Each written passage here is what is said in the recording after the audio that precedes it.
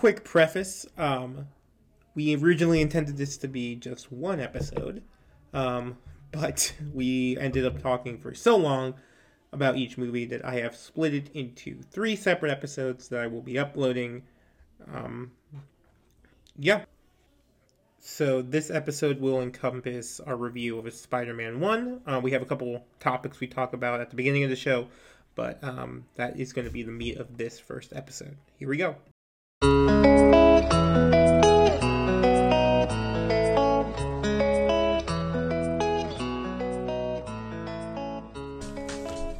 Hello. We finally bit the bullet, folks. This is Pop Cultural Quintessentials with Qubed. Qubed being the Quiros brothers, 1, 2, 3. That is our group chat name that Jonathan came up with. Thank you for giving me credit, Ruben. And I thought that would fit. No. You thought it would fit.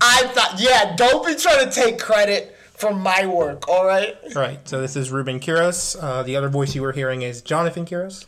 You can call me JQ if you desire. That is what most people call me. And then... last but not least, me! Jacob Quiros, yeah. What's up? Yeah, you'll hear the best coming up from me, you know. You'll hear the worst coming up. All right. So how we'll structure this, I mean, it's going to be pretty freeform, quite honestly. It's probably just going to be like one of our typical conversations where we'll go back and forth. And I will try to keep us reined in if we ever go off topic.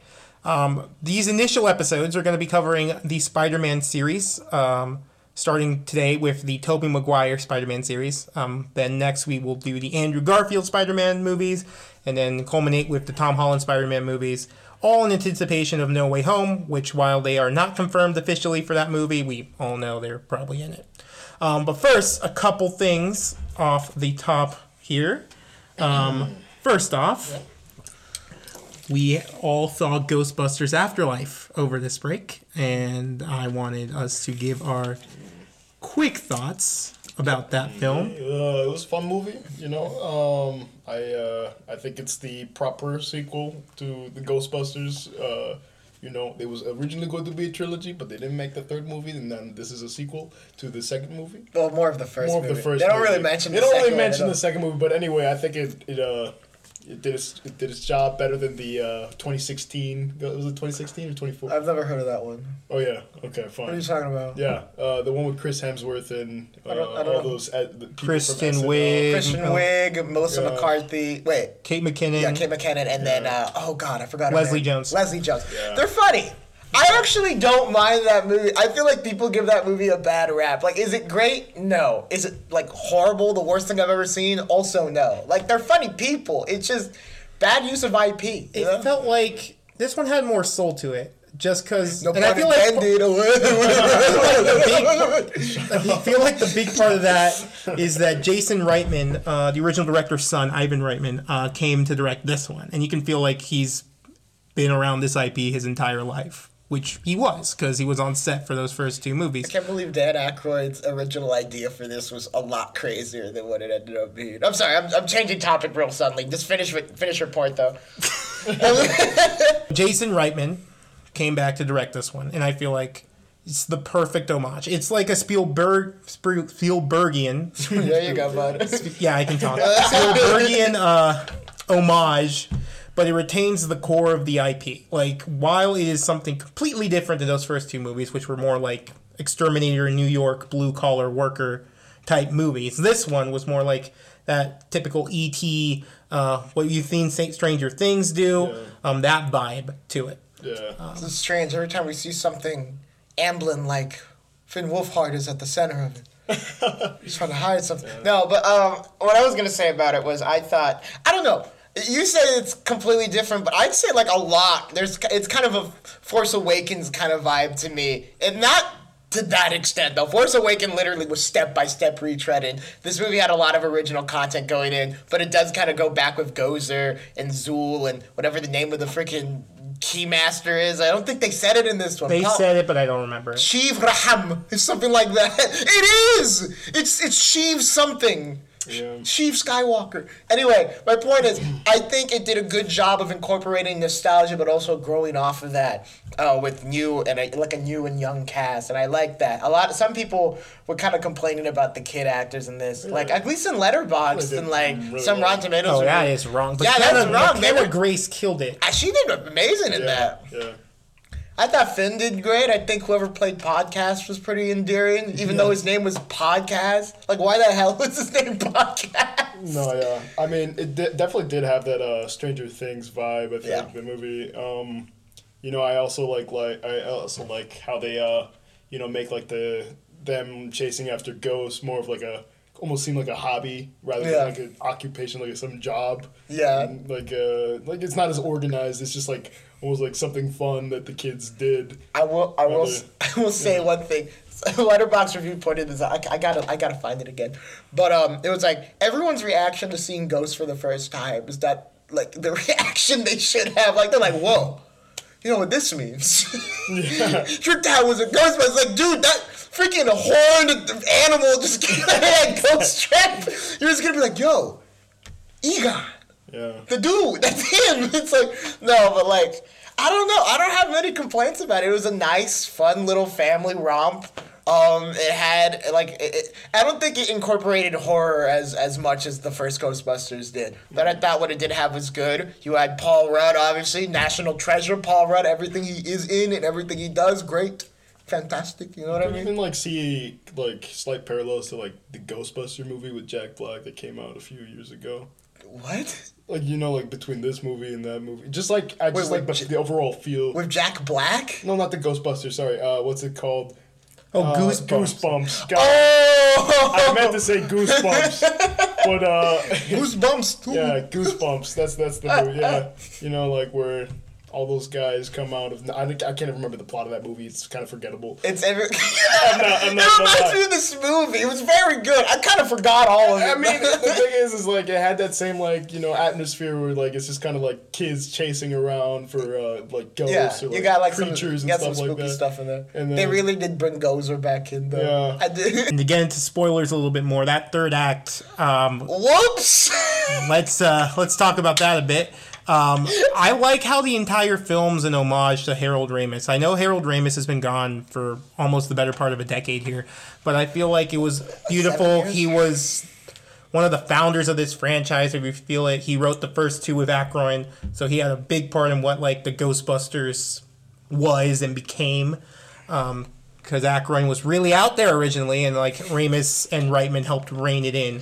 I want to see that original Aykroyd script. I'm curious. I don't.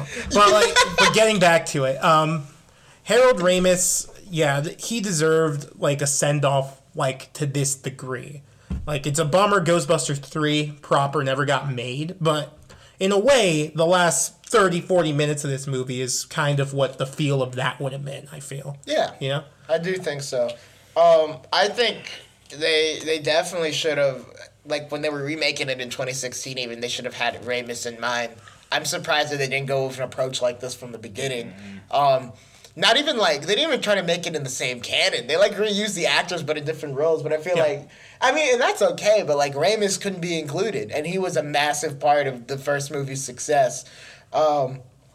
But yeah, I did enjoy the fact that they used him. That's some of the best reincarnation CGI, for lack of a better word, that I've seen. We've come a long way from Jeff Bridges in Tron Legacy, or Tarkin even 5 years ago in Rogue One. That was it's getting closer to being not Uncanny Valley. It felt like he was there. Yeah.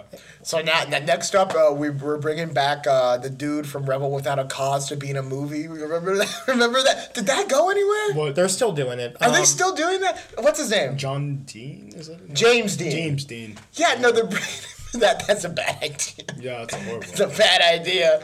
If I've ever heard of one. No, that's a completely different topic. But bringing back actors to play full roles in movies after they're dead is such. It seems tasteless. Yeah, it's not tasteless when you're bringing them back to portray a role that they've already portrayed before. As to honor them or to give them a And they have the family's permission. Yeah, and you have family permission.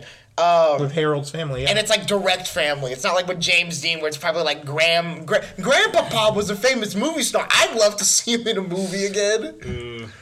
No offense to the estate of James Dean. Not that you guys will be listening to this anyway, but it was crazy that they got Bill Murray to put on the Ghostbusters costume again. I never thought that would happen. He's kind of hard to read. He didn't want to, did he? I don't think he wanted to.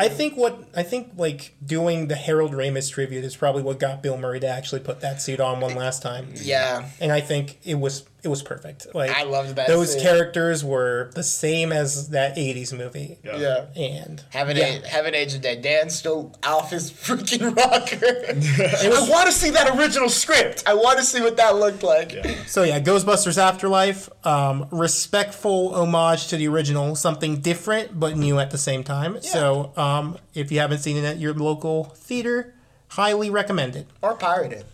No. Please don't. Next, we also have watched the first 2 episodes of Hawkeye, the new Disney Plus series. It's all right. It's solid. It's solid. So it started out pretty small. There's not much action in it yet, but I am liking the characters that they are writing. Mm-hmm. Seeing Jeremy Renner's like having the opportunity to actually shine in a Marvel property is nice because he is a talented actor. Not a leading man though. We shall see. Let's see how this one ends first. And then Haley Steinfeld is, as always, killing it. Kate Bishop, really compelling character. I like the backstory they've given her of, seeing Hawkeye at the Battle of New York, and that inspired her to train as a child in his ways. Yeah. So that was really interesting. I like that loop. What else I was going to say? I was going to say something. Oh, yeah, I was going to say Haley's been killing it since, like, True Grit, though. Well, yeah, I mean... Like, since she was, like, what? She was, like, 14 when that came out? I was, like, 11? I was 2011, that's why. She's been killing it since then. It's just been one hit after another. Yeah, I really like her portrayal as Kate Bishop. I honestly don't know too much about Kate Bishop, like, as a character in the comic books. Like, I've heard of her, like, before. Like, prior to this, I'd heard of her because, obviously, like, if you're in the circles, you hear about it. But, yeah, I think she's doing a great job, as always. Renner's doing a great job. I still really want to watch... I really want to see if that Kingpin rumor is true or not. For those who don't know, Kingpin is rumored to show up in this series, apparently. Towards the end as one of the bigger bads. Yeah. I like the bads as they are now, though. The tracksuit mafia. Echo will be interesting to see, because she's getting her own spin-off, so it'll be interesting to see what her arc is going to be in this show. I don't even know who Echo is. Like, I know who she was, like, in the show, but, like, I'm talking, like, background-wise. I have no idea who this character is. She doesn't have her own comic book line ever, but what she has done is, like, she's been, like, a supporting character in the Daredevil comics at one point. And basically she's this young girl who was raised by Kingpin, and eventually Kingpin tricks her into going after Daredevil, at least from what I've read. So maybe that could be what the show does eventually. Damn, maybe that's how they're bringing Kingpin in. But yeah, that'll be interesting. It could be like Kingpin's the big bad here, and he'll show up towards the end. But these Marvel Disney Plus series, they usually still feel like movies. Like, this felt like an Act 1 to a story. And I imagine the next 2 episodes will be the Act 2. Yeah. So there wasn't much action. I mean, there was that one cool action sequence at the auction where she was dressed as Ronin. That was pretty cool. The LARPing sequence was hilarious. That was really funny. I didn't think that would work, but it worked. It did work. Any final thoughts, gentlemen, on Hawkeye? Not back to the negatives. I only have one negative. Yeah, go ahead. I don't like Jack. I don't like Jack at all. Like, as a character, not even like. Jack, played by Mexican actor Tony Dalton, for those who are curious. Antonio! Which, I don't know why he goes by Tony. Should go by Antonio, man. Respect those roots. It's the Americanization. You gotta let go of the roots sometimes.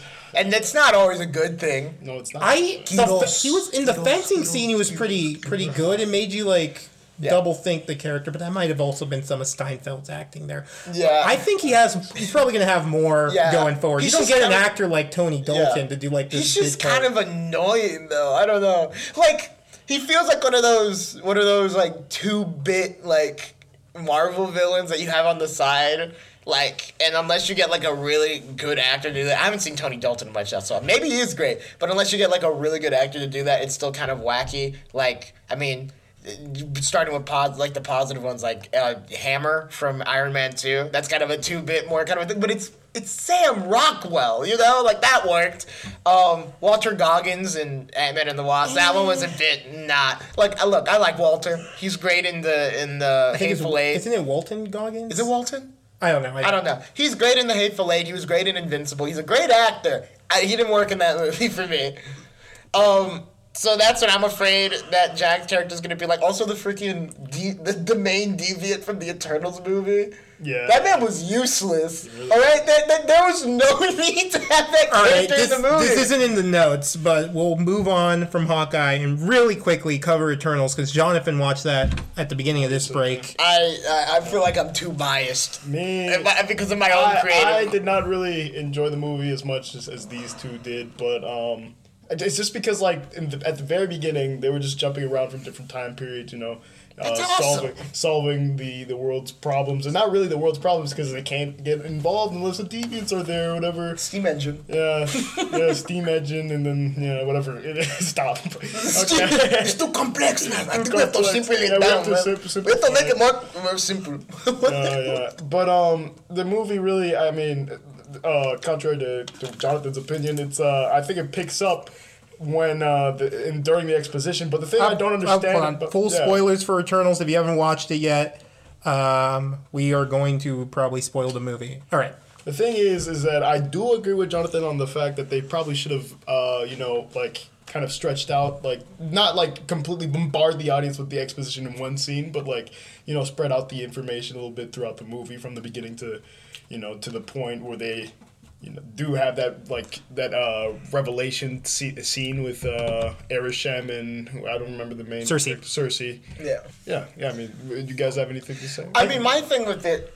Look, I'm biased because of this, and I won't talk about this a lot on the podcast because obviously I don't want to talk about it that much on the podcast. But I have my own creative stuff going on around me. Like I'm a writer. I'm a musician. I'm writing something that kind of deals with some of the same overarching themes as the Eternals. And throughout the movie, I just had a lot of moments where I'm like, if you just would have stretched this out, or if you would have just let this have more time. Like my main gripe about the Eternals, I told Ruben this while we were leaving the theaters. I said this movie's greatest weakness is that it's set in the MCU. If this thing would have had just room to grow completely and didn't have to adhere to anything else and it didn't have to be so confined, and you could have spread this story out over maybe a season of television or even a few movies, this story would have worked really well. Yeah. I think that story had a lot of potential, and it has the ability to grapple with so many questions about divinity and the purpose of creation and kind of altering your own path or altering your own destiny. It has so many of those interesting things, but everything's happening so fast that you can't really grab onto those moments. I think how the themes were handled was done pretty well. I think the biggest issue with this movie is there's just too many characters in it. You're introducing 10 new heroes, and then you briefly get the Dane Whitman / Black Knight introduction in here. I think that was pushing it. That was pushing it, but I feel like you should have had it. They wanted it in there. But basically, you got 10 heroes. You got, the Icarus Cersei love story going on, and then you got Phastos and his dealing with humanity. You got Angelina Jolie's character Athena dealing with her memory issues. Along with Gilgamesh. Gilgamesh is also involved in that. Isn't it Festus? For the character, he's Fastus. I'm pretty sure it's Festus. It's Hephaestus because he's a. It might be. I think it's Phastos. I think there's an A in that one. Hephaestus. This is getting to the issue. It's not even Athena. It's Thena. I'm pretty sure.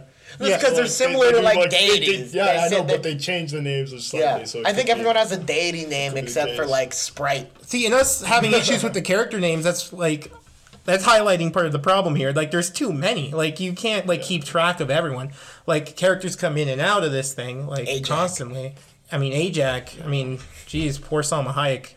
I feel waste of Salma Hayek. Waste of her character there. And I feel like the Cersei Icarus love story did not work in this real well. Yeah. You had the Druid Makari stuff, and that stuff worked well. And first sex scene since Iron Man 1, though, am I right, boys? Jesus Christ, man. We're not high-fiving that.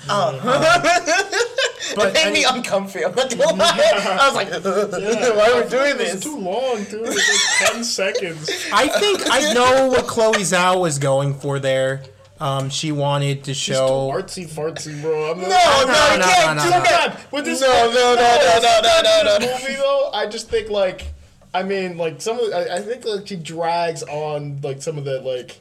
Just the pan shots, But because because that's an artistic choice. I know, but it's like still, I don't know. It's like Artsy is that all like necessary? Are we gonna talk about too artsy fartsy in an MCU movie, my man? Jeez, man. Okay, I think like the cinematography in this thing was good, amazing. but I think Like that shot at the end. There's not really a purpose behind it. I wanted more purpose behind like that. Some of those shots. And I feel like you can get that if you cut down the characters and you like focus in the story. Get rid of the main deviant. Get rid of the entire like deviant subplot with this dude like gaining sentience. It was stupid. Terrible. It made no sense. It felt like tacked on. Like another movie we will be talking about after in a while. You know, like tacked on things. And I think like, that gets back to what you're saying, like too connected to the MCU, because like they wanted that physical force for the heroes to fight throughout the movie, which is what they gave through the deviants.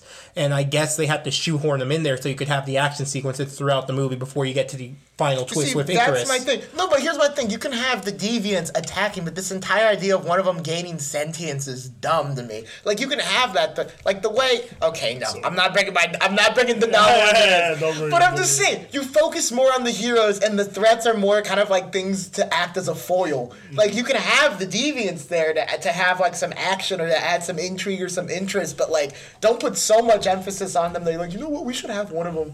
Let's get Pennywise in here. Why is Pennywise not in the MCU? Waste of Bill Skarsgård. You can always use him. They used Gemma Chan twice. That is true. That's true. And they're going to use Mahershala's Blade, which they set up in this post-credit scene. Sure you ready for that, my man? Sure you Blade ready for that, like, women? Blade villain or what? Black Knight's an Avengers character in the comics. He's a good guy. He's a good guy. He's a good guy. Now they might do like Midnight Suns, where like they have Blade like lead a team of heroes, like he does in the comics, and Black Knight's part of that. Okay. Midnight Suns. That's a dope name. Oh my god! Yeah, that could be a thing. Wow, they really peaked. They really peaked there name wise. Midnight Sun. That is amazing. Defenders. You know what I mean? But anyway, we should probably do this. So, going back to the move, like let's give scores to everything we've talked about. Shoot. Out of 10. All right, Ghostbusters Afterlife. I think what did I give that? I'd say like a 7, maybe. I think I gave that around a 7 because I gave it a 3.5. I'd give it around an 8 personally. I gave it like a 3.5 on Letterboxd. The initial Hawkeye episodes, I'd give it a 6.5, 7. 6.5. I think 6 is a 6.5, 6 with Jack. I'm sorry. I think it's gonna build. I have a feeling this one's gonna be better by the end. And then Eternals is a 6 for me personally. Yeah, 6 or so. But like 6.5 for the attempt because I think there was a lot of things there that were working really well. I'll go 6.5. If you would have given Chloe Zhao that movie, no connections to the MCU, would have been fantastic. So like a multiverse thing? You said like Eternals in a different multiverse? Or like just don't there's no need to like because they like we have to mention Thanos. We gotta do all of this. All are like trying to connect all these movies. I feel like they can do standalone things. I was talking last thing real quick because I was talking to Ruben about this while we were leaving the theater. I'm like, now that the multiverse is opened up in the MCU, we have like a chance for Feige to like take more risks and do standalone movies set in different universes. There's like, and I know Ruben, your main critique about that was the main draw of the MCU is that interconnectivity. Yeah, but why have that be the main draw? Try to bring more artistry and more unique voices in instead of trying to make the same movie with different kind of like heroes and different kind of like settings. Because like one of the big complaints that people have about the MCU is the formula. Right. You have a chance now to keep doing the formula, but off of that to like expand and do some more stuff. Exactly. I think it just might get too confusing for like general audiences and they might move on to something else. Which, they could try it. I mean, I'm not saying they shouldn't try it. I'm just saying there's an inherent risk in that. You do like you call it something else and don't call it MCU. Call it like Marvel something.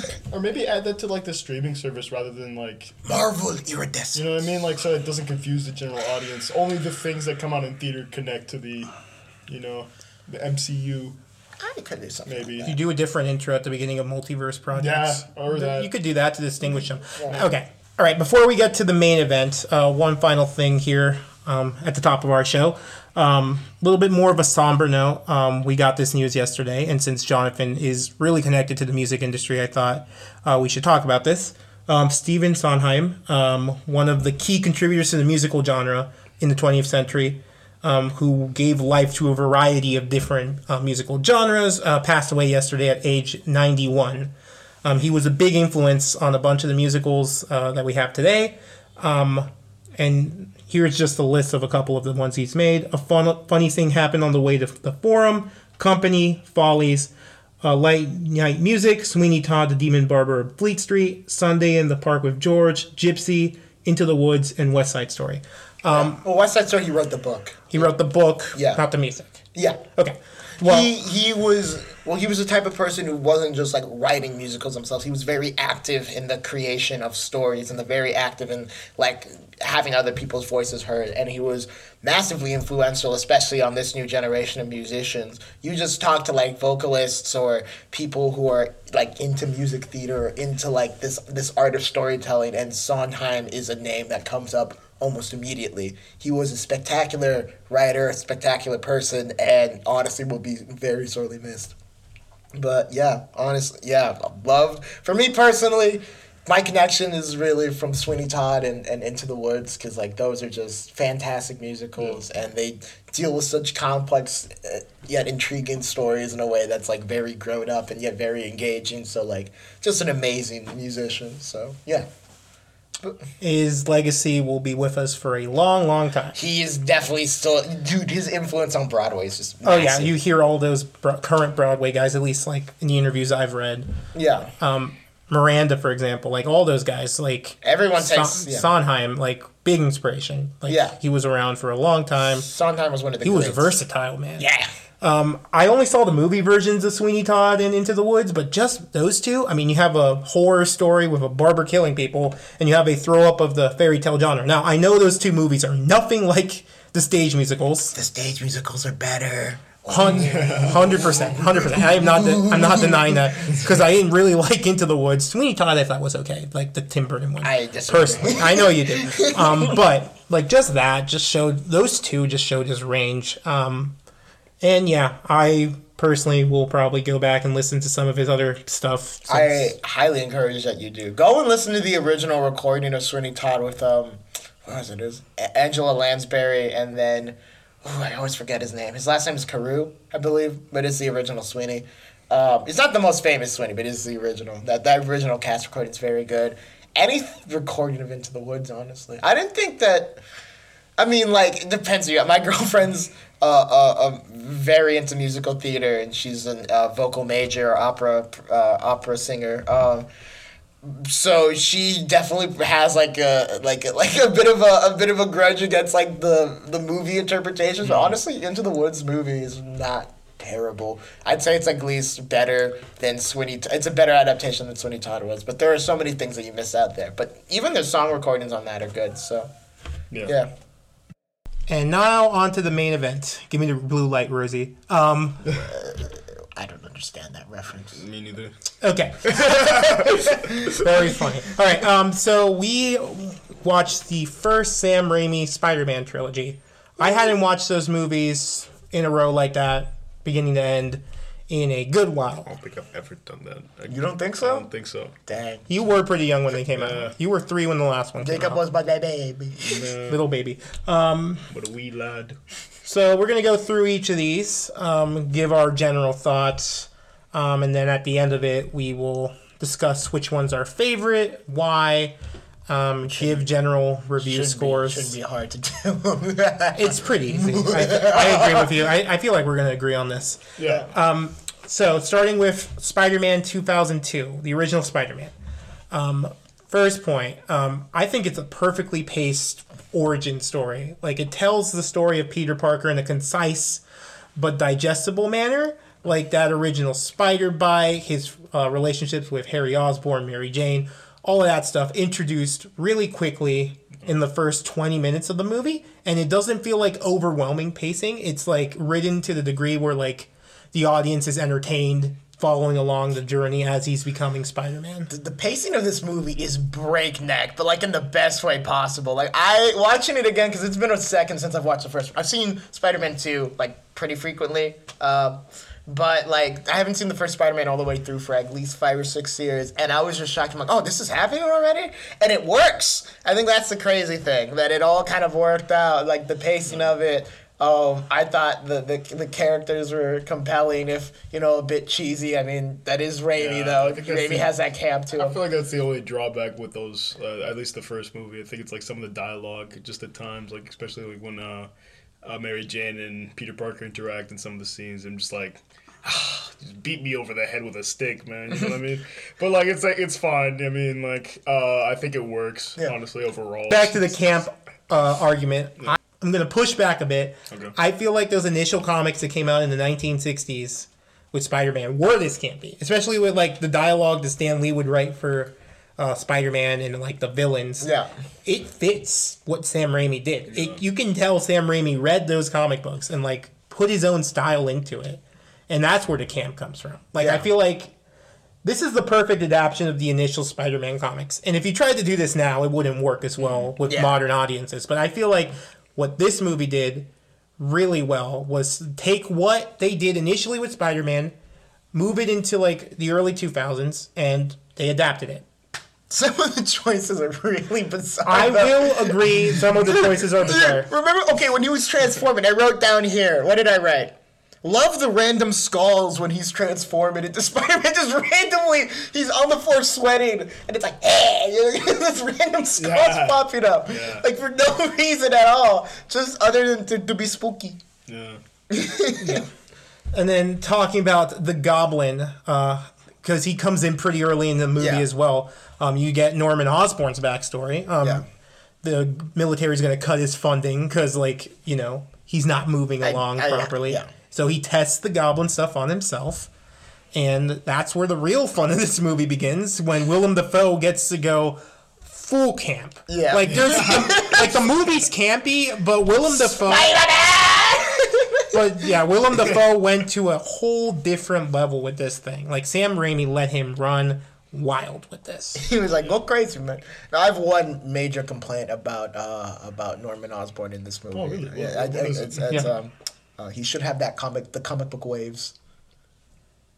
Comic book he has waves. He does not. He has waves. Stop. He's the one white man in history to have waves. Stop. Look up the picture. Both him and Harry have waves. Stop.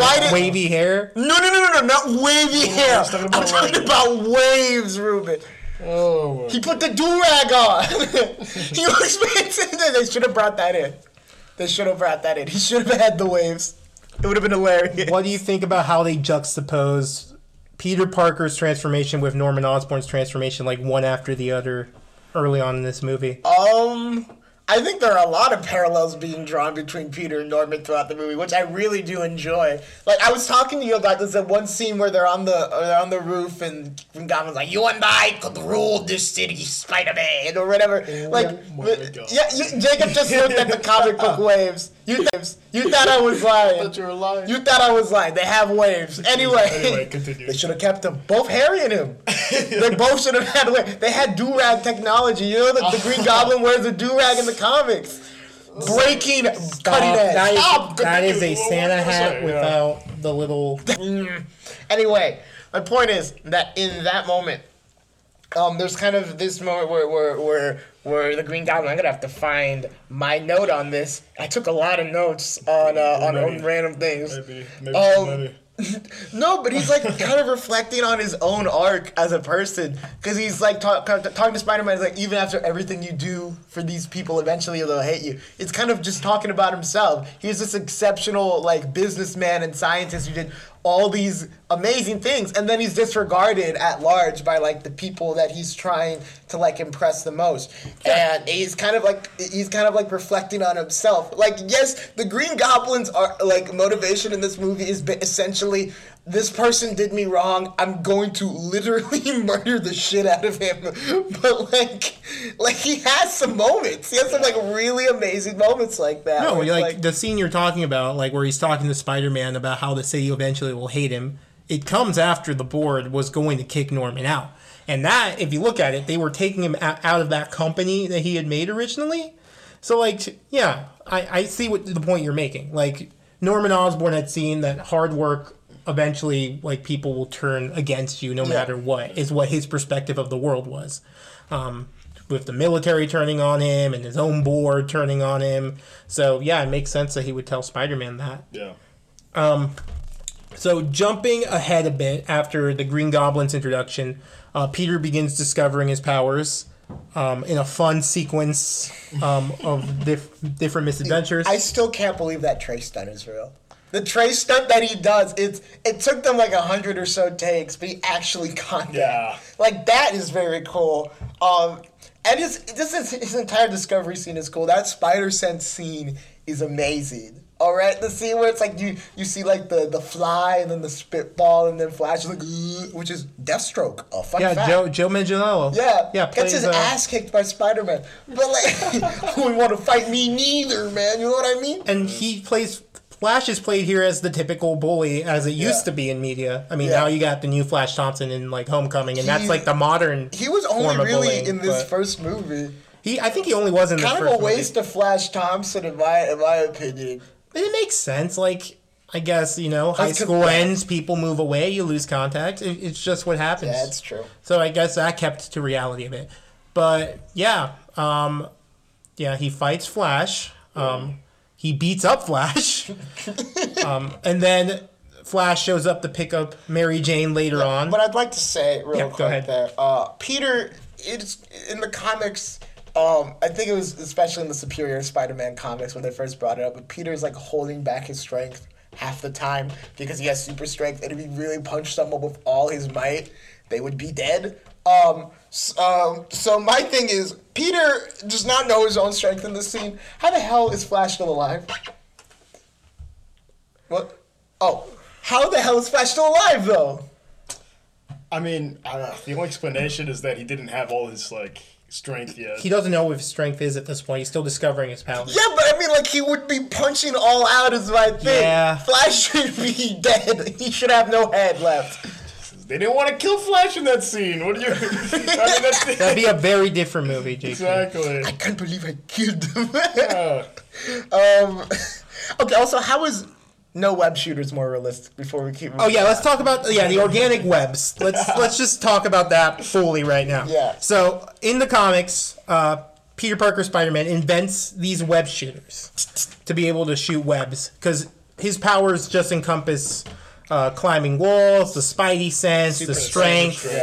But he does not have webbing that he shoots out. Yeah. In this version, Sam Raimi believed that Peter Parker would not be able to invent these things in high school. It would be unrealistic. So he decided to give him organic webbing. Yeah. Which is a choice. Yeah, it's a choice. I don't think it's a bad one. He couldn't make web shooters, but he could make that top of the line Gucci suit. Just flawless webbing and everything. Like, it looked amazing. There's no way a teenager made that in his room, is my thing, out of a t-shirt and some jeans. I definitely agree. I don't think having organic web shooters takes away from Spider-Man as a character. It does not. But I understand people who make that argument, though. Like, I get it. Like, they're saying, oh, it shows that Peter isn't as creative or inventive as he is. Like, I guess people see the web shooters as a display of Spider-Man's intelligence in the comics. We don't really see much of Peter's science-y or intelligence in these movies. No, there's not really. I guess just in the dialogue. I mean, when he's the talking. scenes in the classroom. Yeah, scenes in the classroom dialogue. In the third movie, there's a moment where he's talking about the acoustics of the thing, but really you don't. Compared to the other two, I think the first movie is the most we get that sciencey side of Peter Parker. Yeah, because compared to honestly, half the time they're just this kid's a genius. Well, even this kid's smart as heck. I'd also say in the beginning of the second movie too, when he's doing that paper and stuff like that. Yeah, Otto Octavius. Yeah, and I'm just saying. I think they grapple with that intelligence question a lot more in Tom Holland's and especially Andrew Garfield's. I think. Yeah. Talking of out of these three than they do with Toby. I agree. But yeah. What else? All right, moving on to the next part of the origin. Did you have something? Yeah, I wanted to talk about the just the quirky transitions between some of the shots. some of the scenes, bro. Like especially like there's this one transition like from the military base where like the Green Goblin he's throwing bombs at the base and stuff like that. There's a huge explosion, and then after that they transition to like this all the caps. Yeah, the debris transfers to caps. Yeah, like the graduation caps in the air. Like I just think like it's so funny. Also, canonically, right there, Green Goblin killed Iron Man. They always got to bring Tony into these movies. It's unacceptable. But I just think like stuff like that, small things like that, make this movie just so much more fun to watch. Oh yeah, it adds to the camp. Skeleton bomb, you know. We'll get to the skeleton bomb. But I just definitely think like stuff like that. Okay, so so Peter has this talk with Mary Jane after he gets home. Very schmaltzy. Yeah, what do we think of this scene? I look like... This is going to be something that comes up with me personally again and again when it comes to Peter and MJ in this franchise. I just don't buy it. Compared to like the other relationships you see in the other Spider-Man movie, we'll get there when we get there. But like it's just really hammy and schmaltzy, and it's charming to a degree in this first movie, but it's still kind of like, you know what I mean? Like beat my head over a stick. Beat me over the head with like, stick, oh no, I thought Peter, he was an angel. Peter, I remember in the first grade. It's like, dude, please shut up, for God's sake. Exactly. Oh, my favorite line in this scene is when Peter tells MJ he hunches when she asks him, like... I slouch. Yeah. No, I hunch. I hunch. Oh, I hunch. Yeah, I hunch. He's like, you look taller. It's like, I usually hunch. Don't. Why?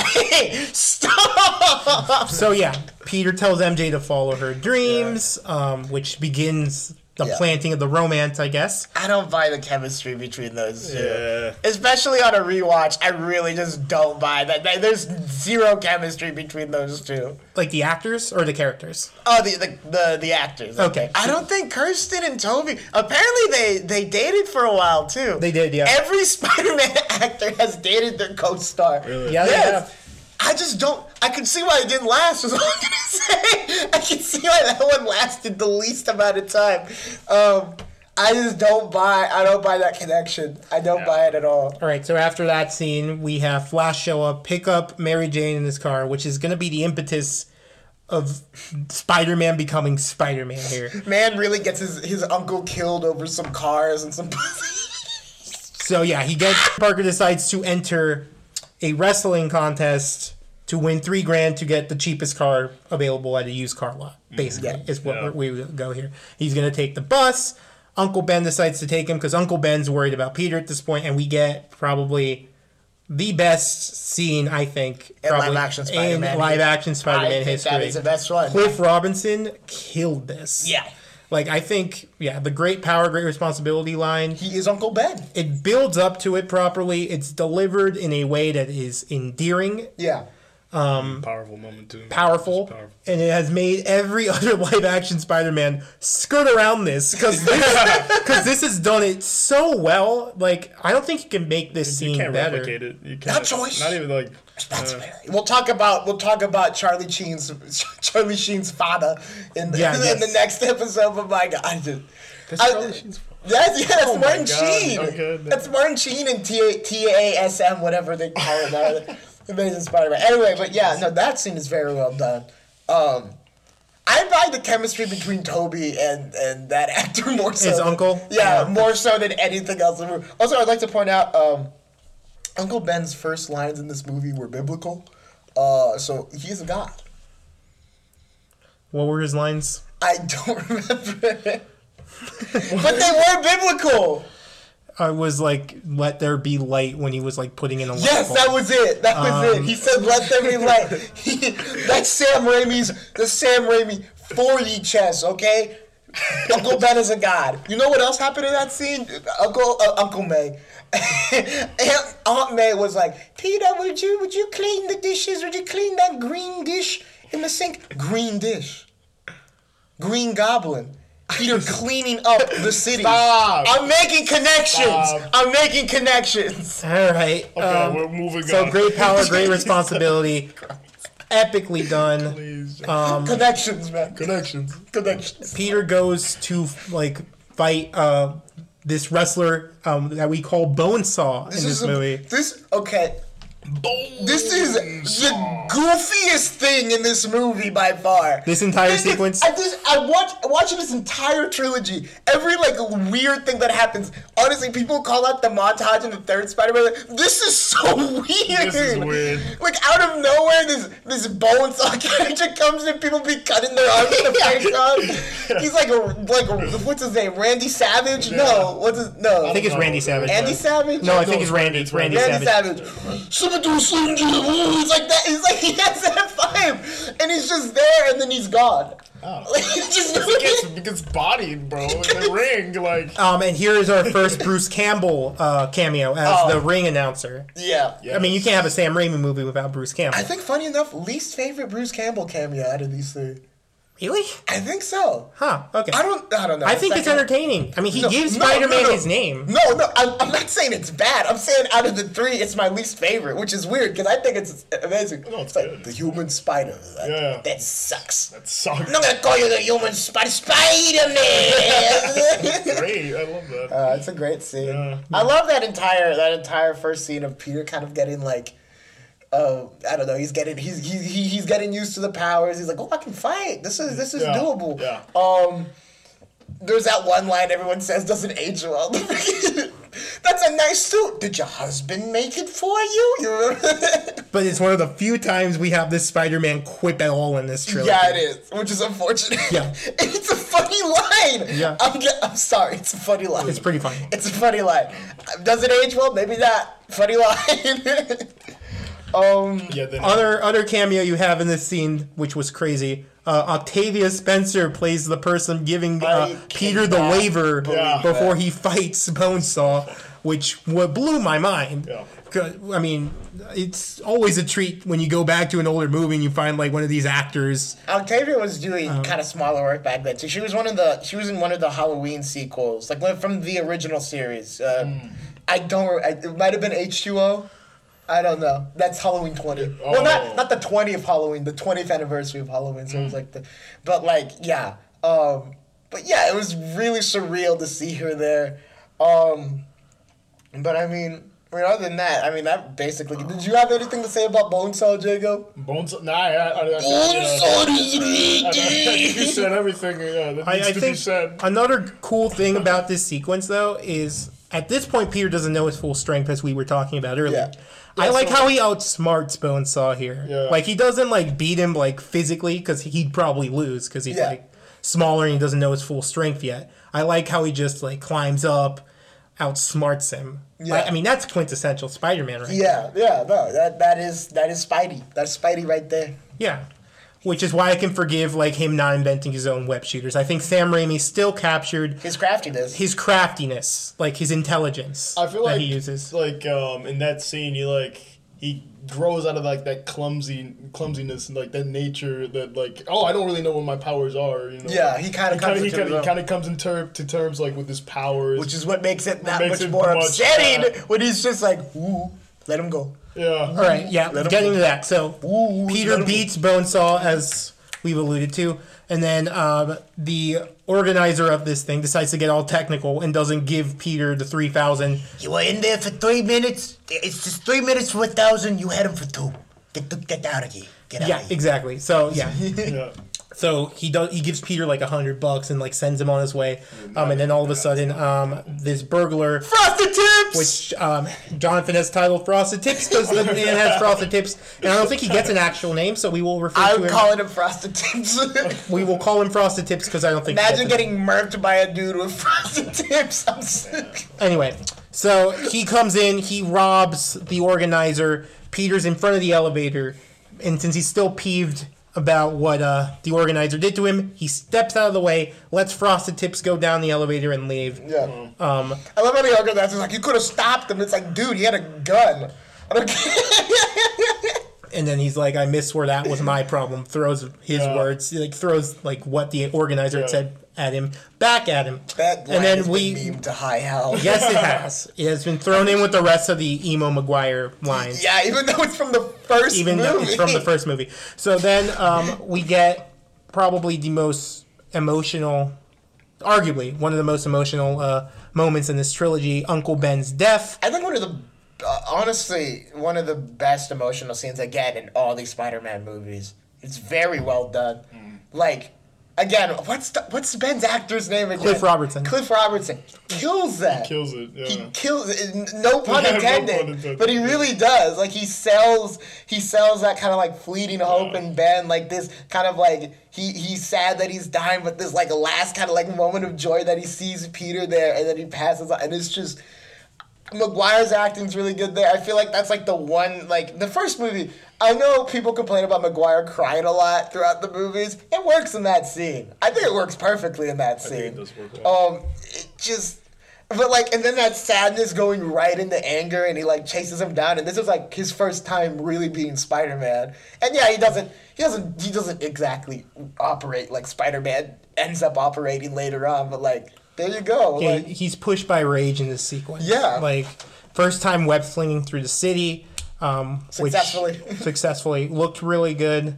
I think Roger Ebert was a bit hard on this movie when it came out. Like, what did Ebert say? Ebert essentially said that it felt very disconnected. It felt like you're watching a plastic man jumping about, which... I said in this, I wrote down in this scene, in my notes, Roger Ebert was too hard on this movie. And then the parade scene came around, and I was like, okay, maybe Roger had maybe a little bit of a point. But, like, I think it's still, because I'm sitting here 2021 still being like, yeah, I can buy this. This movie's almost 20 years old, and it looks pretty good for a movie that's almost 20 years old. Exactly. It's 20 years old next year. Yeah. So Peter chases down Frosted Tips, and then Frosted Tips ends up tripping out of the window. Yeah, he falls up the window, splats on the ground.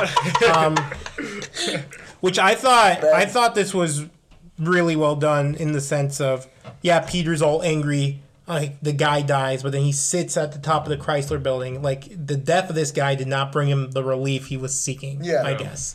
Yeah. Because his uncle's still gone after this. Like, even though this guy died. Yeah. Which I think is an amazing close to the Uncle Ben arc. An amazing close. Yeah, we'll get to it. This entire Uncle Ben. I'm glad that they didn't touch this again, and that they definitely didn't soil it. Continuing. Anyway. And then we get Aunt May comforting Peter after his graduation, going to the graduation. Also, they were... Mary Jane... because Mary Jane is like breaking up with Flash at the graduation, which, first off, horrible timing. Just right out in the open. But she literally, her words are, you can take your ring back. And I was like... Were they engaged? Was it a purity ring? Like, what was... I think they were actually engaged. No one notices that. I think Flash was a born-again Christian, and it was just a purity ring. Yeah, it was a chastity ring. It was a chastity ring. Yeah. Flash, #Flash is a virgin. You can keep that in. If you edit that out, I will find you, Ruben. So, yeah, like... We haven't talked about this yet, but how Norman sees Peter as more of a son than Harry, which I think was an interesting dynamic. It's rough, but I think it's an interesting choice. It just shows how bad of a father Norman Osborn is, even before he gets the Goblin Serum. Yeah. Like, how bad... I mean, even in his introduction, like, at the very beginning, which, again, I'm sorry, some of the introductions in this movie are kind of dumb because they, like, really clearly spell out things, but it's like, you're my son, Harry. You gotta make me proud, Harry. You're my son. I'm your father. I'm a scientist. I work at the big corp. But like, that's back to the Stan Lee writing in the original comics. I know. But there's a reason that those comics were in the 60s. I know, but like, as I said, it works. It works better than what Ang Lee tried to do with the Hulk in terms of the direct adaptation of the medium.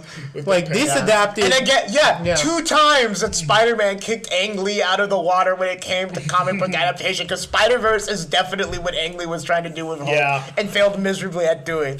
But like, anyway, like my point there, going back originally, is that from the get-go, you kind of see Norman's not a great father. Not only does he not have waves, he just doesn't have like the morality or the attention to actually care about Harry enough. Like, he's just kind of like, you're my son, you gotta be your own man, you gotta do your own thing. And he that's something that's strange. He's constantly like raising up Peter. It's like, your own man, looking for your own job without my help. It's like throughout you have these moments where like Norman is just being an absolute dick to his son for no like apparent reason. Because I think he's just like thinking about like where his company's gonna go after like he's done. You know, obviously like he wants his son to take over the company and all that stuff. Yeah. And so like he's too hard. He's putting that pressure on his son to be like the ideal version that he sees in his mind. But seeing that then makes me wonder later on, like, how much of, like, the goblin thing that Harry sees is, like, due to the serum, or if it's really just him grappling with the fact that his dad was never there. I think we'll get to this later, but I think it's all in Harry's head, and we'll get to this. I think he's just, like, he has, like, serious trauma from growing up and not having... I don't know what happens to his mom in this universe. I don't really recall what happens to her in the comics either. I think I'm not sure if she's alive still. She's not alive. Okay. She's not alive. I know in the Spider-Man game she's dead, yeah, for example. But, like, yeah, growing up without a mom and then with a neglectful father, like, you're gonna end up being kind of broken. I mean, in my opinion, a little too broken for my liking. The characterization. That's more on James, though. So, okay. After this, after graduation, another great scene. Peter is sitting in his room, mourning the fact that his uncle couldn't be there for his graduation, and Aunt May, we haven't talked about, Rosemary Harris. She's way better than I remembered her in these movies. Yeah, I listened in the first one for sure. Second one, she had that good scene. Like, that's true. No, she was great in the second one. I feel like always, even in the third one, which is the weakest of this trilogy, underutilized. But she was always like, her scenes always like brought an extra like emotional hit to it, and here like. She comforts Peter, telling him about how like proud his uncle would be of him, and this is what finally gives Peter the impetus to use these powers in the way his uncle told him. He recalls the words, "With great power comes great responsibility," in a great moment, looking down at the drawing of the costume he's made, and we cut to this montage, epic montage.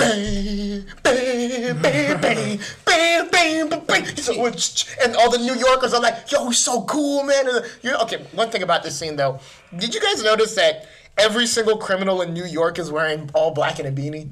It should probably go back to the genre. Hit me with that, miss me with that bullshit. They're all wearing the same thing. And this montage also goes back to like what we were talking about at the beginning, how this movie utilizes its pacing perfectly. Yeah. Like this montage establishes Spider-Man without like having to do like, I don't know, like 15, 20 minutes of scenes. Yeah. Like, and it works. Like, the pacing in this movie is insanely good. Yeah. Like, my God, it's 2 hours. Like, usually comic book movies nowadays are over 2 hours. Like, this used... It covered so much ground. I did. Like, yeah. So, and then after this montage... Also, wait, last thing about the montage. Definitely the criminal that... Oh, not the criminal. The guy... You know how, like, everyone's, like, complimenting Spider-Man, being like, he's out here shooting webs, and... Also... The extras in these movies are phenomenal. Let's not forget that. Like, obviously, so much screaming in the second movie. Oh my God! He's a fire! Okay. No, but like my point is like anyway, like all the extras being like, oh, he's out here swinging webs, and the dude is like, he stinks, and I don't like him. Definitely a criminal, right? Like, can we all agree that's probably like... Isn't that a cop? Was that a cop? I don't think it was a cop. He was wearing like street clothes. Yeah. I might have been wrong. Yeah. I'm like, that's a Scorpion. Yes. They would have recast him and bring him back for No Way Home, really. I want to see the he stinks and I don't like him guy come back. Yes. But yeah, anyway. So Peter has since graduated. He has become Spider-Man, and then he has to look for a job. And here we get the introduction of one of the best castings in a comic book movie ever. J.K. Simmons as J. Jonah Jameson comes into the movie. He's a god! He's only in this movie for like 5-10 minutes. I can't believe that. But he steals every second he's on screen. He steals, like, he's the best part of, like, these three movies to me. I'm not gonna lie. He's my favorite part of these three movies. Yeah. Like, there are a lot of emotionally and, like, cinematic things, like, emotional and cinematic things that are done really well. And don't get me wrong, I have high appreciation for that. But JJ... JK as JJ. I mean, he captures the character perfectly. Like, the character, like, goes after Spider-Man. Yeah. It's trying to get Spider-Man caught for crimes, so, like, he's discredited. But he also has, like, a heart of gold, and you can tell, like, the scene just so we can keep like all the JJ stuff together. The scene where the Goblin shows up, I asks for Peter Parker. JJ denies Peter Parker being the person who takes pictures of Spider-Man. Which is great. Also, I love that moment where he throws the cigar out of the window, and right before the Green Goblin busts in, it gets thrown right back up. I love little, like, because when we're talking about the campiness in the 60s, kind of like comic book nature of this, that is just hilarious. Throws it back it's just objectively hilarious. Busts through the wall. Destroys the entire room. Yeah, just like amazing character, heart of gold. Very like they haven't tried to touch JJ without JK since these movies. Like, it's exciting to have him back. Ultimate Spider-Man, even in the show, that was J.K. Simmons. Yes. In the Amazing Spider-Man movies, they have him like send a text to JJ, like J. Jonah Jameson. That's it. He responds in a text. They were so afraid to pick someone that wasn't J.K. Simmons that they brought him back for No Way Home. Like. Far from home, technically. But. Yeah, far from home.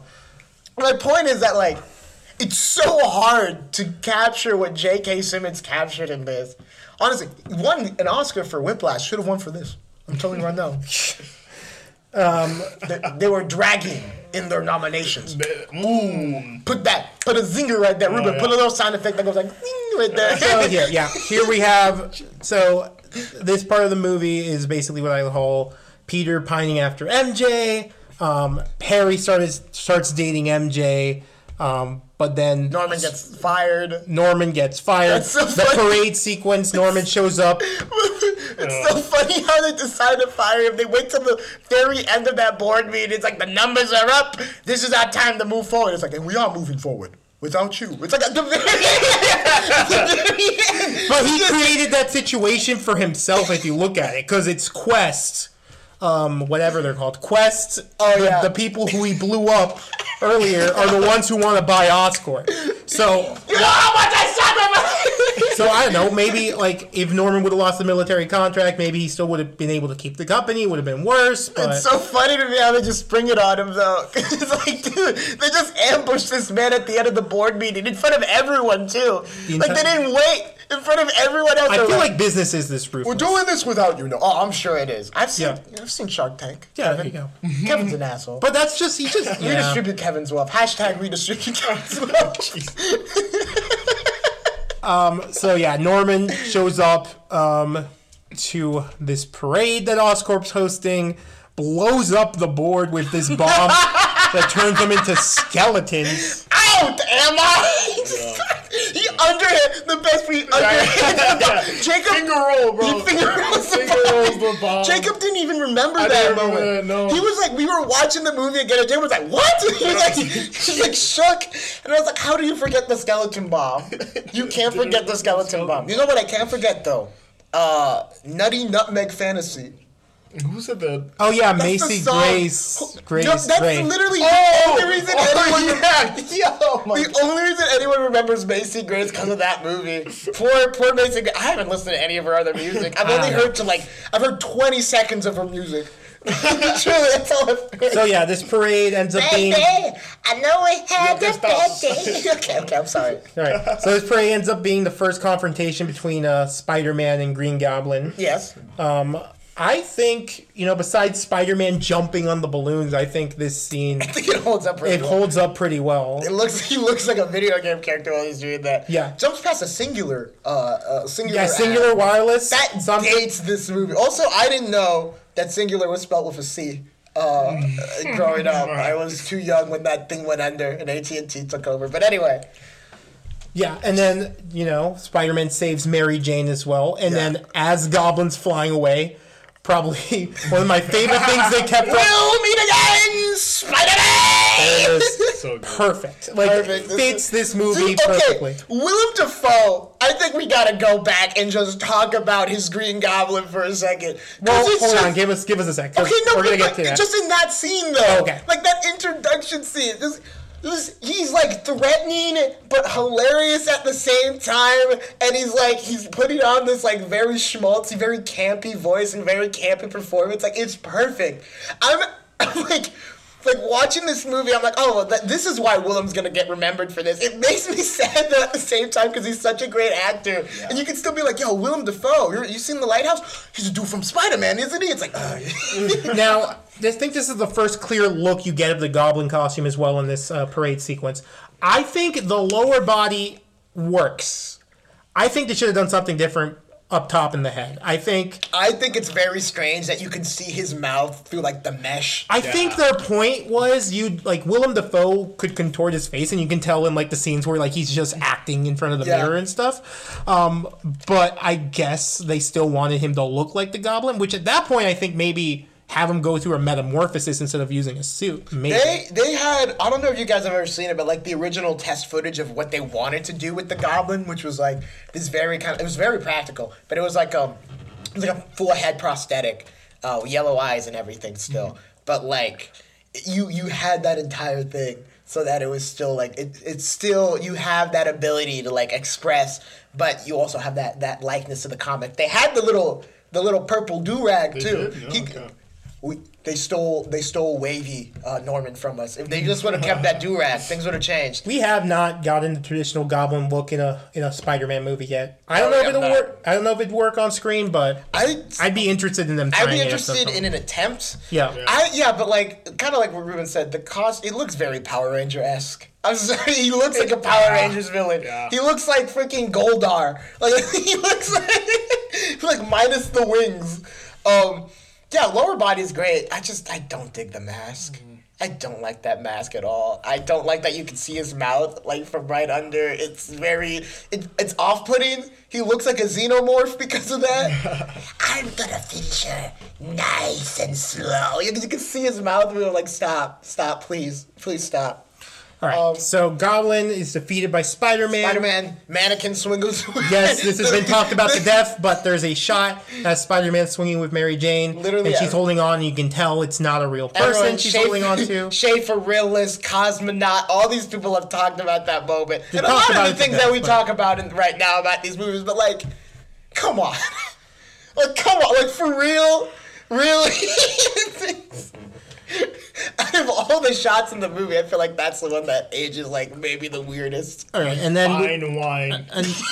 And after this, Goblin finally confronts Norman, I guess. Yeah. And they like have this amazing scene, probably one of the best pieces of acting I've ever seen in a comic book movie. Hansel and Gretel. Dr. Jekyll and Mr. Hyde. That's his name. Hansel and Gretel. Where Willem Dafoe is in front of this mirror, going back and forth between the two characters, which amazing. Like he said that I don't know shot, right? Yeah, it was one shot. Like at least like the initial tracking shot into the mirror is one shot before you start cutting back and forth. But the way he like is able to change like his facial expressions to differentiate between Norman. And the Goblin personalities. And his voice, too. His voices are completely different. I feel like people don't give that, because a lot of people talk about, like, the contortion of the face and, like, the physicality of it. Yeah. But, like, I don't know. It's also because I'm into voice stuff. But, like... Yeah, the way it's just so... It's like... I'm not going to say it's so subtle, because it's not that subtle. But, like, the change between Goblin Norman and Norman is just so good. And it's, like, it just drives home everything else. Like, that's, like, the... little cherry on top, a little bit of sprinkles. Put the sprinkles on there. That's what that is. All right, and then after this, briefly we get like a couple scenes with Norman, Green Goblin, screwing with Peter Parker. We get the thing at the Daily Bugle we already talked about. Yeah. We get the rooftop scene, which is, I mean, I didn't even think about this back then, but like back then, you usually wouldn't have sequences with two guys in masks talking to each other. I don't think that was very common in movies, but I think it works here just because of like the voice acting, I guess, out of both of them. Yeah, really, really well done. Also, what Jacob and I noticed, or was something we talked about, and I guess this kind of goes to the parade scene as well, where like the CGI is the wonkiest in the movie. Yeah, we were like, we were kind of thinking, do you think that a lot of these early 2000s superhero movies had like these final fights in the nighttime? Just to cover up the CG. 100%. Yeah. That's probably what it was. 100%. Because as soon as you put it in, so much better like at night. Yeah. Because I was especially the first movie. It's because like with visual effects, when you don't have to deal with as much lighting, I feel like it's easier. Shadow work and like glare and all whatnot. Also, last thing about that parade scene, do we agree Billy deserved to die? Billy. The little kid. Oh my God! Yeah, The little kid was just sitting there. He's just standing there. He was in shock. And why is every little kid in an early 2000s action movie too in shock to move? Anyway, but yep, Spider-Man saved him. It's Should all have good. let him die. Should have let him die. Should've. Not killed him. Negligence. All right. It's not the same thing. All right. So then, If I let Jacob get That's stabbed, Batman it's logic that. right there, bro. But I would have to save you. Batman then we have the logic. action sequence in the burning building where Spider-Man saves a baby from the burning building, and then Goblin Fix being a woman, and they end up fighting. I think this action scene looked pretty good as well. Yeah. You get one of the few quips. Another one of the few clips from... It's you who's out, Gobby. It's you who's out, Gobby. Out of your mind. It's So bad. so dumb. It's so dumb. It's so good, though. And we get one of those crazy transitions Jacob was No one says no to me. One of those crazy transitions Jacob was talking about with the flames, and we end up with probably, honestly, one of the best scenes in the movie, the Thanksgiving scene. I love Like, all the components of that. Again, so cheesy. Do the honors, Norman. We quote that thing to Jeb in day-to-day life. It's like, when you do the coffee, we misquote it, too. Because he says... You misquoted. I misquote because I think it's funnier if you say you do the coffee. Anyway, I love when Norman walks in and he's just, work was murder. You know what I mean? Work was so hard. I killed it today. I was on fire. And then we get Sam Raimi's homage to Mission Impossible with Peter showing up back home on the roof. And then the cut the Goblin gave him drips on the floor. I love the way that Norman finds out that he's the Goblin. Not that he's the Goblin. That he's Spider-Man. Yeah. He's like, where did you get that cut? I like that moment. I like that moment so much because it's like not this very super obvious thing, but he's like, oh. You're Spider-Man. You're Spider-Man. Yeah. It was you all along. Exactly, yeah. Maybe I should have de-masked you when I made you sleep. And then you see how Norman has become even more of a dick with the Goblin stuff as he's leaving. And he describes Mary Jane and what she should mean to Harry. That was... Oh, God. Look, as a kid, I remember he said something mean, but oh my God. So freaking... What an asshole. vulgar and repulsive, He's just like, bro. he's like, bang her and leave her, essentially. Like, Christ. in layman terms, that's essentially what he was saying. Also, wait, before we move on from this, with the stick. With the stick. With the stick. Oh, yeah. Stick. What did he mean by that? What did Peter... Okay, this is stupid. Listen, you're going to say this is dumb, and I shouldn't even spend any time sidetracking, because we've probably already spent an hour talking about this movie, and we still have 2 more to cover. But you know... I mean... I beat an old lady with the stick. What is with the stick modifying, huh? I mean, I think Peter's beating the lady with the stick. Think he's beating the lady with the stick? Yeah, I'd like to believe that. I mean, that's just funny in my mind. Because, like, if it's the lady holding the stick, it's not as... it's just him just beating a crippled woman. You know what I mean? Like, it's not... All right. So after this, Norman knows who Peter is. Talks to the mask. Very Shakespearean, if stupid. Hamlet. Hamlet. Very Hamlet heavy. Very Hamlet. Hammy Hamlet, if you will. Yes. I am so good. I am the center of this podcast. Stop.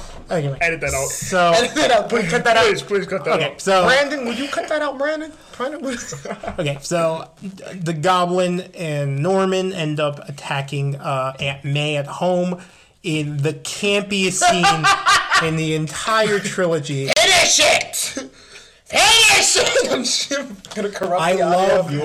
love how dude. she's spraying the Hail Mary. Explosion behind her. What is it with Sam Raimi and using religion in very cheesy ways? And if you notice, the prayer, I guess, so he didn't offend anyone, it's like starts at the middle of the prayer. So it's like she doesn't say Hail Mary at the beginning. Yeah. So there's no mention of like Mary or anything in it. I mean, it's like how they sing the end of the Happy Birthday song Yeah. because it's copyrighted, and you just hear the end, but and the rest is implied. It's kind of one of those things.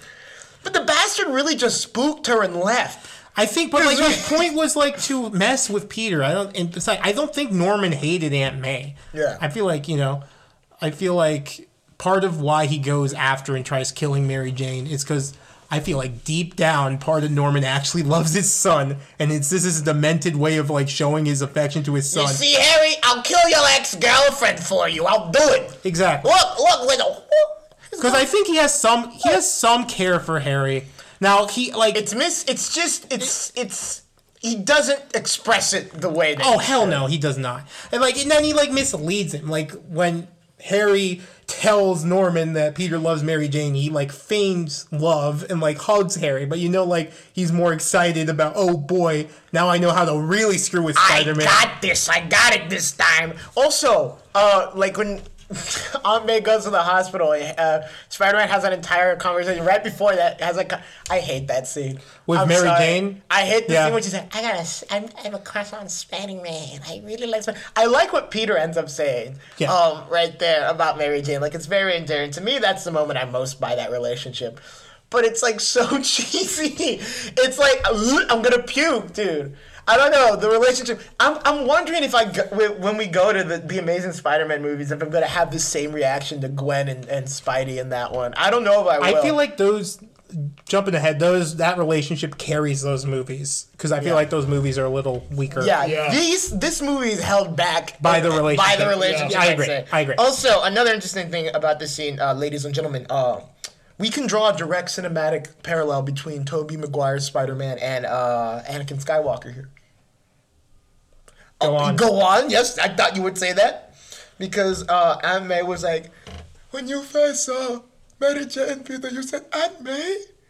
Is that an angel? Oh. Is that an angel? Was this Sam Raimi copying George Lucas's homework since Phantom Menace came out first? I hate both of those moments. Are you an angel? Like, dude, stop. Please stop. Okay, so Goblin kidnaps Mary Jane, and then we get Sam Raimi's rendition of the night that Gwen Stacy died. Very great, honestly. Yes. I love that scene. The New Yorkers kind of banded together. Very fitting for the time period this was released in, but also just very fitting to New York in general. I feel like you really feel New York as a character in that first movie, more so than in the second one still because of the subway scene, but in the third one, like... it's gone. The third one, it's gone. Like, that character of New York is no longer there. But here in this first movie, I just love that. I love the interaction between Spider-Man and Mary Jane in that moment. That final fight in the warehouse is much more brutal. Let's talk about the bridge all first. Jacob, do you have anything to add to the bridge? The bridge fight or the bridge confrontation at the end of the movie? No. Really? Nothing else? You mess with one of us, you mess with all of us. Which, right after 9/11, as you were saying, I mean, that fit. Like, you needed... that was perfect. You needed that rallying New York thing back then. I think it would work regardless. I'm telling you, it's just very characteristic of what New York is as a place. Yeah. But I mean, I don't really have anything to add there. I mean, I just kind of, I liked, like, the interaction with, like, of the people and just the situation. I love how corny the Green Goblin is in that entire beginning scene, because he's singing the Itsy Bitsy Spider as he's flying in, and then he's like, this is why you never be the hero, because you never know when some psychopath will hit you with the choice. That line is so, I can't quote it verbatim, but I just love that line, because it's like so self-aware and so stupid. But like, again, I don't know, Raimi makes stupid and campy work for him so well, because this movie is so good to me. Like, I really enjoyed this 100%. Movie. So, then they end up in the warehouse, and they end up duking it out in there. Brutal is the key word there. Dude, the music, you mentioned, the music cuts out for the first half of that fight. I can see why we watched this movie for the first time in like 2003, 2004 when it first came out. Ruben and I did. Jacob was not around in that, he was not. That ending battle traumatized me as a kid. It scared the shit out of me. And I can see why. Just the brutality behind every hit, and like the fact that these two are getting just brutalized by each other. They're like the campiness just fades away for a second, and you see like old Evil Dead Sam Raimi kind of coming through at that moment, where it's just that's another thing I really like in these movies. Sam Raimi instills that feeling of subtle horror throughout. And it like works so well, especially in this As moment. opposed to most modern comic book movies, you feel like the hits. You feel the physicality of two guys just effing beating the shit out of each other. I'd say the closest you get to that in modern comic book anything is maybe the Daredevil shows. Yeah. Because that's like the Daredevil, you can really feel that man is he's getting his butt handed to him like 24/7. The death of Goblin. What do we think of that? How that was executed? Godspeed, Spider-Man. I love how before he the hang glider. I love how the moment that he realizes he's screwed, like when he's getting beat, he's like, Peter, stop, please. Like it's like a last-ditch attempt, and he could have. I mean, like clearly, Spider-Sense would have not let him actually do that and be successful. But saying Godspeed, Spider-Man right before it's so dumb. The little O before he gets impaled is hilarious. But like, that scene goes from funny to horrifying so quick. Because you're like, it's kind of funny when he first gets hit, but then he's like an absolute. Too. He's just immediately. That don't tell Harry line though. I feel like that's the key to Harry and Norman's relationship right there, is knowing that those two, like, there's still that sense of care between the two. But Harry with the Glock. Yeah, Harry pulling out the gun. Harry with the Glock. That sets up that's the through line of this trilogy. I'm going to be honest with you. I'm going to mention this now. I don't like Harry's character in this trilogy. I think he works best in this first movie. The moment that he gets this vendetta against Spider-Man, his character dies, I think. There's nothing. We'll talk about that more in two. But then also he's an idiot for not realizing that Spider-Man didn't kill him. Spider-Man stabbed my father in the dick twice. I can't believe it. Then we have that final cemetery scene where Peter rejects Mary Jane. He's a Sigma. Sigma man. He's a Sigma man. Grind set. Grind. You got to turn that mindset into a grind set. Reject humanity. I think it works personally. Honestly, it fits Spider-Man as a character. I think, like to a T. Like Spider-Man sacrifices his own happiness to keep others that he loves safe. I mean, that's just one of the basic tenets of the character, and I feel like that sequence captures it perfectly. Yeah. And obviously the final swing. I mean, effects not perfect, but I don't care. Amazing. Iconic. Yep. If it weren't for Spider-Man 2002, superhero movies as we know it today would not be there. Honestly. Like, because, like, I mean, you had X-Men, you had, like, on the smaller side, Shyamalan's Unbreakable, kind of these things that are, Blade, things that are really starting to, like, introduce superheroes beyond Batman and Superman to the public. But then it's like, there you go, that's it. One of the best origin stories you'll get. I think this is superhero. I think this is the best origin story for I think you can't touch Spider-Man's origin story after this, and I think The Amazing Spider-Man, which we will talk about next week or whenever we record that podcast, is clear evidence that you can't touch that origin story. You shouldn't touch it, or you shouldn't try to like retread it so closely. But yeah. All right.